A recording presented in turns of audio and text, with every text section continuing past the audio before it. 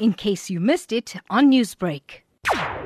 Well, it's not why we, decided to go forward. It was planned, and the unwanted presence of Mr. Modi, Prime Minister Modi is here. So we're just making a mark that he is not welcome in South Africa, and the people are protesting of his presence, and also making a mark to let the people of South Africa know that this is the land of the champions of our human rights. This is a holy land.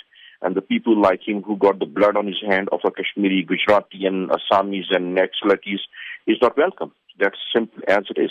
Now, the NPA has already stated that it will not arrest Modi. So what are you hoping to achieve from this particular protest today? Well, they are not saying they will not arrest. They say they don't have evidence and they cannot make a decision in urgent basis. And that is a big slap on our democracy. And also it tarnishes the name of, it put on a highlight and the limelight of international media that he will not be arrested. So it is something that is need to be still investigating, and NPA has not closed the case.